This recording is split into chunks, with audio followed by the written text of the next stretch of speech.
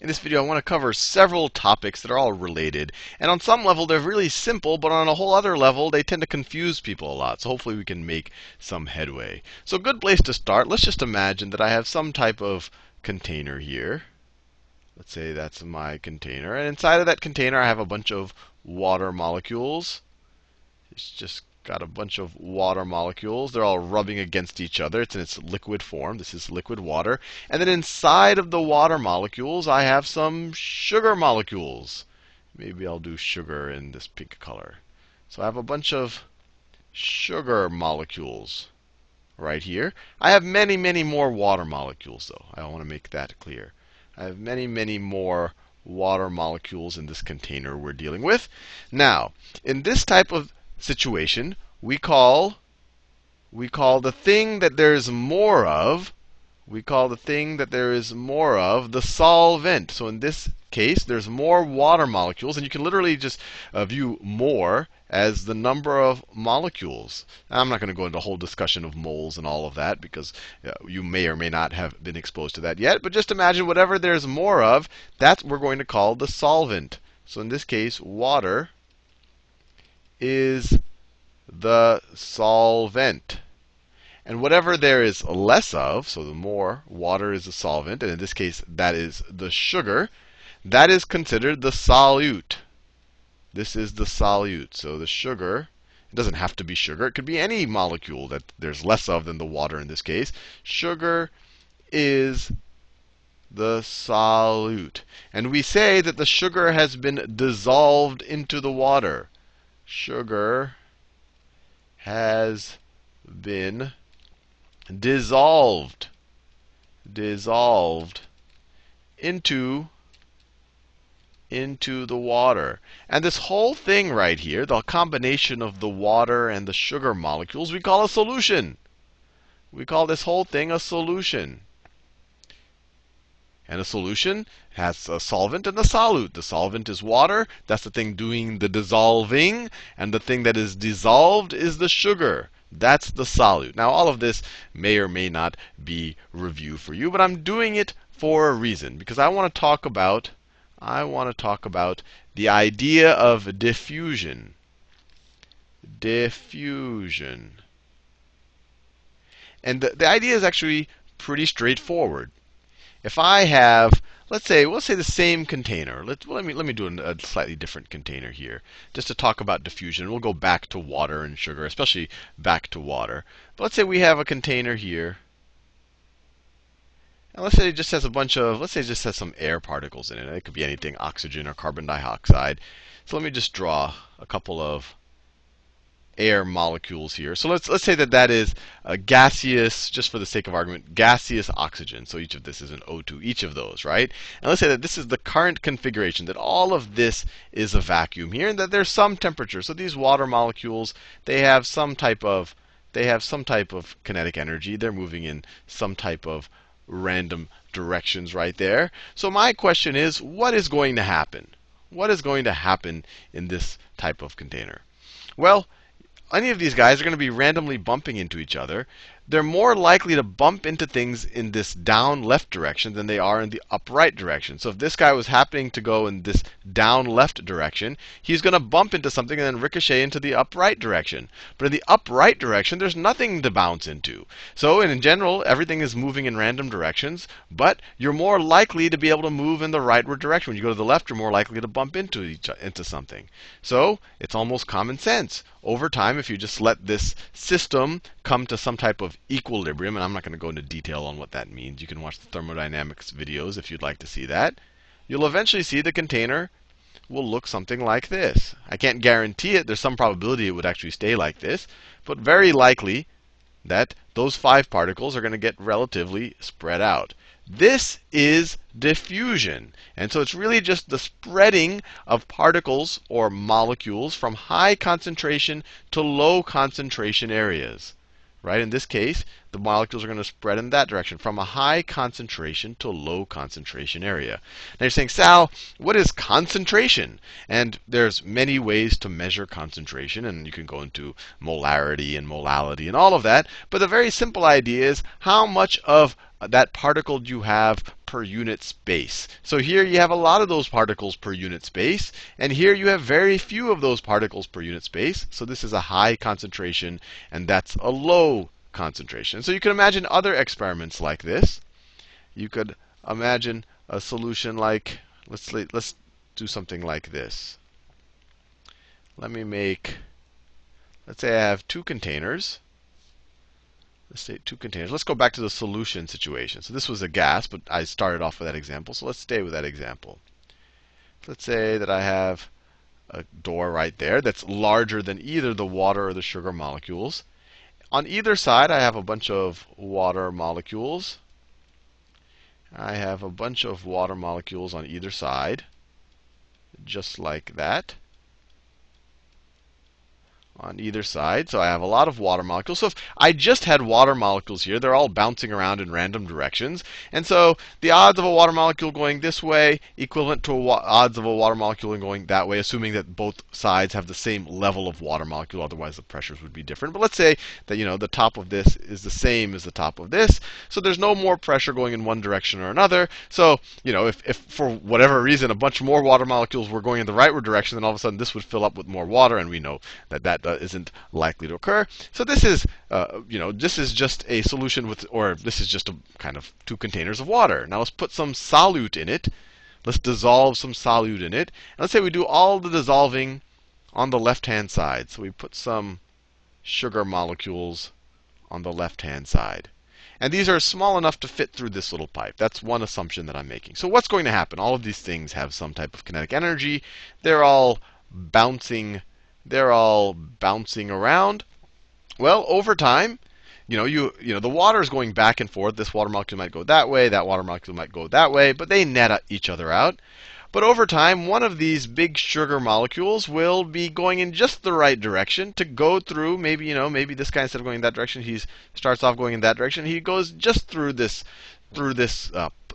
tunnel connecting the two containers, and he'll end up there, right?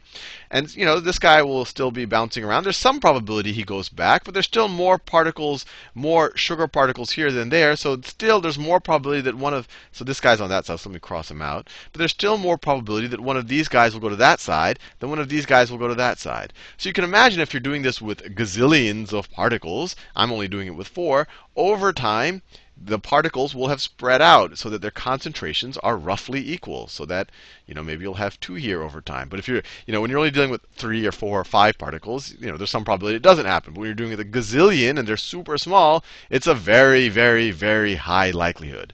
But anyway, this whole process, we went from a container of high concentration to a container of low concentration, and the particles would have spread from the low concentration container to the high concentration container. So they diffused.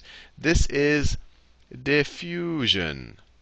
This is diffusion. And just so that we learn some other words that tend to be used with the idea of diffusion, when we started off, this had a higher concentration. The left-hand side container had higher concentration. Higher concentration. Higher concentration. It's all relative, right? It's all higher than this guy. Higher concentration. And this right here had a lower concentration. Lower concentration. And there are words for these things. This solution with a high concentration is called a hypertonic solution. Let me write that in yellow. Hypertonic solution. Hyper, in general, meaning having a lot of something, having too much of something. And this lower concentration is hypotonic solution. Lower concentration. You might have heard maybe one of your relatives, if they haven't had a meal in a while, say, "I'm hypoglycemic." That means that they're feeling lightheaded. There's not enough sugar in their bloodstream, and they want to pass out, so they want a meal. If you just had a candy bar, maybe you're hyperglycemic, or maybe you're just hyper in general. But so these are just good prefixes to know. But hypertonic, you have a lot of the solute, so you have high concentration, and then in hypotonic, not too much of the solute, so you have a low concentration. These are good words to know. So in general, diffusion, if there's no barriers to the diffusion, like we had here, you will have the solute go from a high concentration or hypertonic solution, if they can travel, to a hypotonic solution, to a hypo where the concentration is lower. Now, let's do an interesting experiment here. We've talked about diffusion, and so far we've been talking about the diffusion of the solute, right? And in general, and this is not always the case, if you want to be as general as possible, the solute is whatever you have less of. The solvent is whatever you have more of. And the most common solvent tends to be water. But it doesn't have to be water. It could be some type of alcohol. It could be it could be mercury. It could be a whole set of molecules. But water in most biological or chemical systems tends to be the most typical solvent. It's what other things are dissolved into. But what happens if we have a tunnel where the solute is too big to travel, but water is small enough to travel? So let's think about that situation. Let's think about that situation. In order to think about it, I'm going to do something interesting. Let's say we have a container here. Let's say we have, actually, I won't even draw a container. Let's just say we have an outside environment that has a bunch of water. This is the outside environment. And then you have some type of membrane. You have some type of membrane here. That's a membrane. Water can go in and out of this membrane. So it's semi-permeable. Well, it's permeable to water, but the solute cannot go through the membrane. So let's say that the solute is sugar. So we have water on the outside and also and also inside the membrane. So these are little small water molecules. This is a membrane right here. And let's say that we have some sugar molecules again. I'm just picking on sugar. It could have been anything. So we have some sugar molecules here that are just a little bit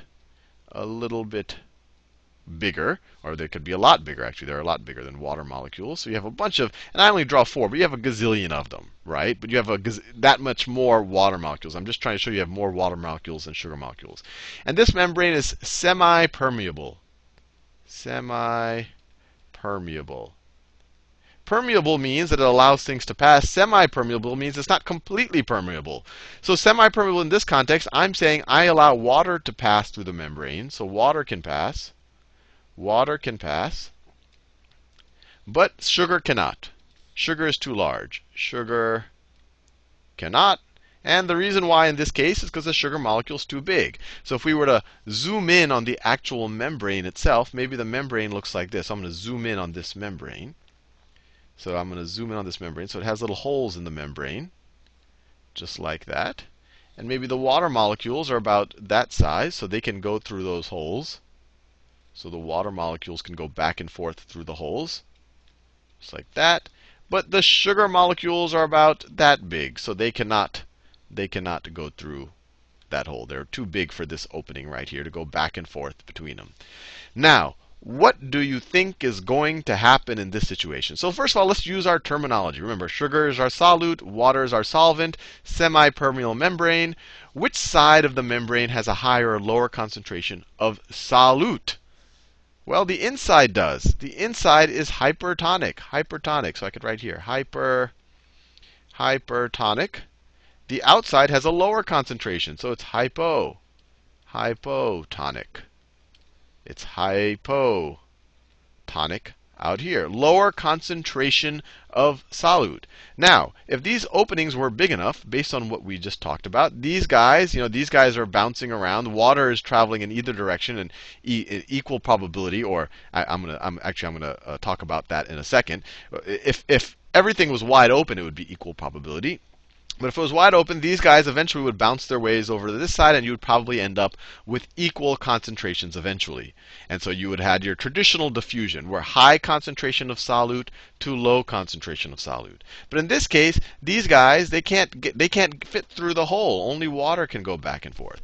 If these guys were not here, water would have an equal likelihood of going in this direction as they would be going in that direction. A completely equal likelihood.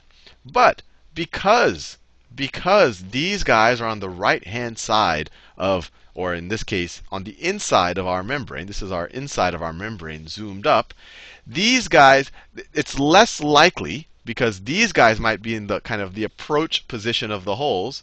It's that slightly less likely for water to be in the approach position for the holes. So it's actually more probable that water could enter than water exit. And I want to make that very clear. If these sugar molecules were not here, obviously it's equally likely for water to go in either directions. Now that these sugar molecules are there, these sugar molecules might be on the right-hand side. They might be blocking, I guess the best way to think about it is blocking the approach to the hole. They'll never be able to go through the hole themselves, and they might not even be blocking the hole, but they're going in some random direction. So if a water molecule was approaching, it's all probabilistic, and we're dealing with gazillions of molecules. It's that much more likely to be blocked to get outside. But the water molecules from the outside, there's nothing blocking them to get in. So you're going to have a flow of water inside. So in this situation, with a semi-permeable membrane, you're going to have water. You're going to have a net inward flow of water. And so this is kind of interesting. We have the solvent flowing from a hypotonic situation to a hypertonic solution. But it's only hypotonic in the solute. That's when you talk about the solute. And it's only hypertonic when you talk about the solute. But water, if you flip it the other way, if you view sugar as the solvent, then you could say we're going from a high concentration of water to a low concentration of water. I don't want to confuse you too much. This is what tends to confuse people. But just think about what's going to happen. No matter what, in what situation, the solution is going to do what it can to try to equilibrate the concentration, to make the concentrations on both sides as close as possible. And it's not just some magic. It's not like the solution knows. It's all based on probabilities and these things bumping around. But in this situation, water is more likely to flow into the container. So it's actually going to go from the hypotonic side, when we talk about it, low concentration of solute, to the side that has high concentrations of solute, of sugar. And actually, if this thing is stretchable, more water will keep flowing in, and this membrane will stretch out. But we won't go into too much detail here. But this idea of water, of the solvent, if in this case water is the solvent, of water as a solvent diffusing through a semi-permeable membrane, this is called osmosis. Osmosis. You've probably heard learning by osmosis. If you put a book against your head, maybe it'll just seep into your brain. Same idea. That's where the word comes from. This idea of water seeping through membranes to try to make concentrations more equal. So if you say, well, you see, I have high concentration here, low concentration here. If there was no membrane here, these big molecules would exit. But because there's this semi-permeable membrane here, they can't. So the system, just probabilistically, no magic here, more water will enter to try to equilibrate the concentration. And eventually, if maybe there's a few molecules out here, not as high concentration here. Eventually, if everything was allowed to happen fully, you'll get to the point where you have just as high a concentration on this side as you have on the right-hand side, because this right-hand side is going to fill with water and also probably become a larger volume. And then once again, the probabilities of a water molecule going to the right and to the left will be the same, and you'll get to some type of equilibrium. But I want to make it very clear. Diffusion is the idea of any particle going from higher concentration and spreading into a region that has a lower concentration and kind of just spreading out. Osmosis is the diffusion of water. And usually you're talking about the diffusion of water as a solvent. And usually it's in the context of a semi-permeable membrane, where the actual solute cannot travel through the membrane. Anyway, hopefully you found that useful and not completely confusing.